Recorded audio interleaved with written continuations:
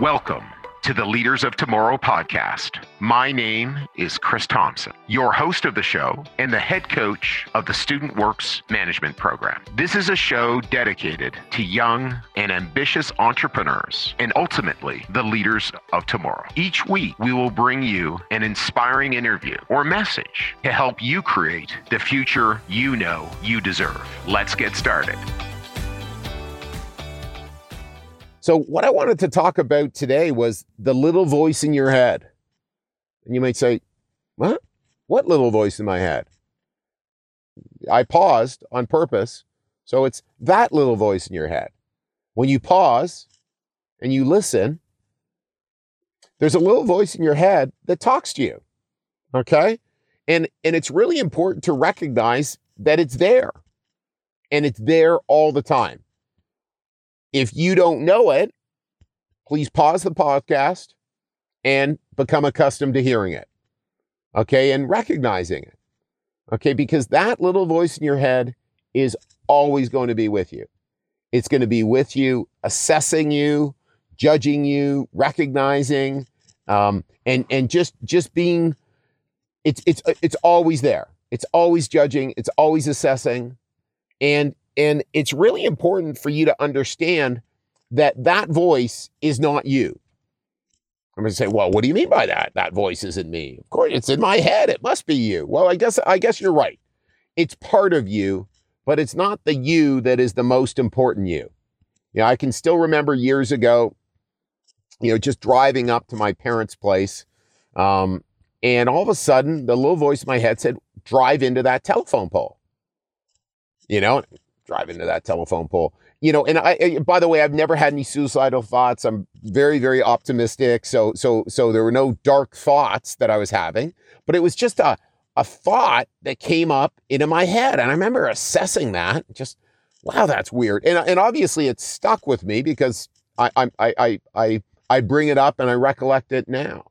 And so that was just a thought, and we can never control the thoughts that we have in our head.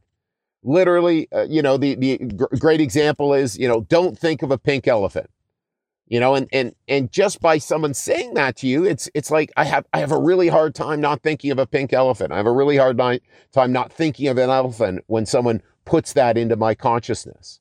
So thoughts we can't control, but we can control what's beneath that. Again, and that's described all sorts of different ways and in religion. And again, this isn't a religious talk. It's just in meditation, you've got a spirituality, a soul, an inner you, a character, something that below those thoughts is actually deciding. It's actually, this is what I'm choosing. This is what I'm committed to. These are my goals, okay? My goal was not to run into the telephone pole. By the way, I never did run into the telephone pole. I figured you assume that, okay? But, it's consciously separating out, these are my thoughts, and this is me. This is who I am. This is what I care about. This is what I'm committed to, okay? And one of the interesting things in life is a lot of times people don't separate those things out, okay? They really aren't that goal focused. They really aren't setting up their goals for the day, their intentions for the day, their plans for the day, the things to do, with an intention to go in a specific direction. And as a result, they just end up where they end up, okay? And again, those thoughts in their head really, again, start to rule them, start to really create their future, instead of just going, no, that's just the thoughts in my head. What if the thoughts in your head are saying, oh, you're such a loser. Oh God, you never do that. Oh, you big baby. Who knows what the thoughts in your head are saying. We need to separate those thoughts out and just get it. Those are just the thoughts in my head. Okay. And I need to go, that's just not what it is. That's not who I am. Okay. As an example, again, I work out a lot, still do. A lot of times I do a lot of spinning. I really enjoy spinning. But even beginning a lot of workouts, I really don't feel like working out. Okay. And I'll go in, I'll go, oh, maybe I'll just do a little bit of this or just do a little bit of that. Or I'll go in a spin class. Oh gosh. And I'm really not that excited. And first few minutes, lots of negative thoughts or just, oh God, I don't know how hard I'll go. But all of a sudden, a few minutes in, and there's the person up there, the spin instructor who's, getting me inspired, and there's other people sweating around me, and all of a sudden I'm kicking butt, just super excited. And that can happen as well, just on my own. Just by being in action, it creates more action, and really, again, my character shows up. Not, just those just thoughts, but it's like my commitment to me, my commitment to my goals, my commitment to being motivated and excited. That's what comes up.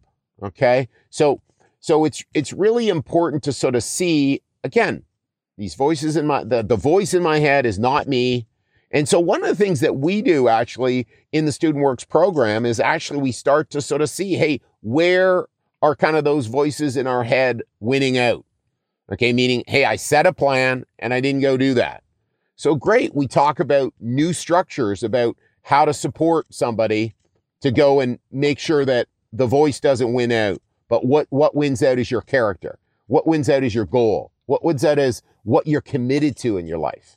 Okay. And your actions keep in alignment with your goals.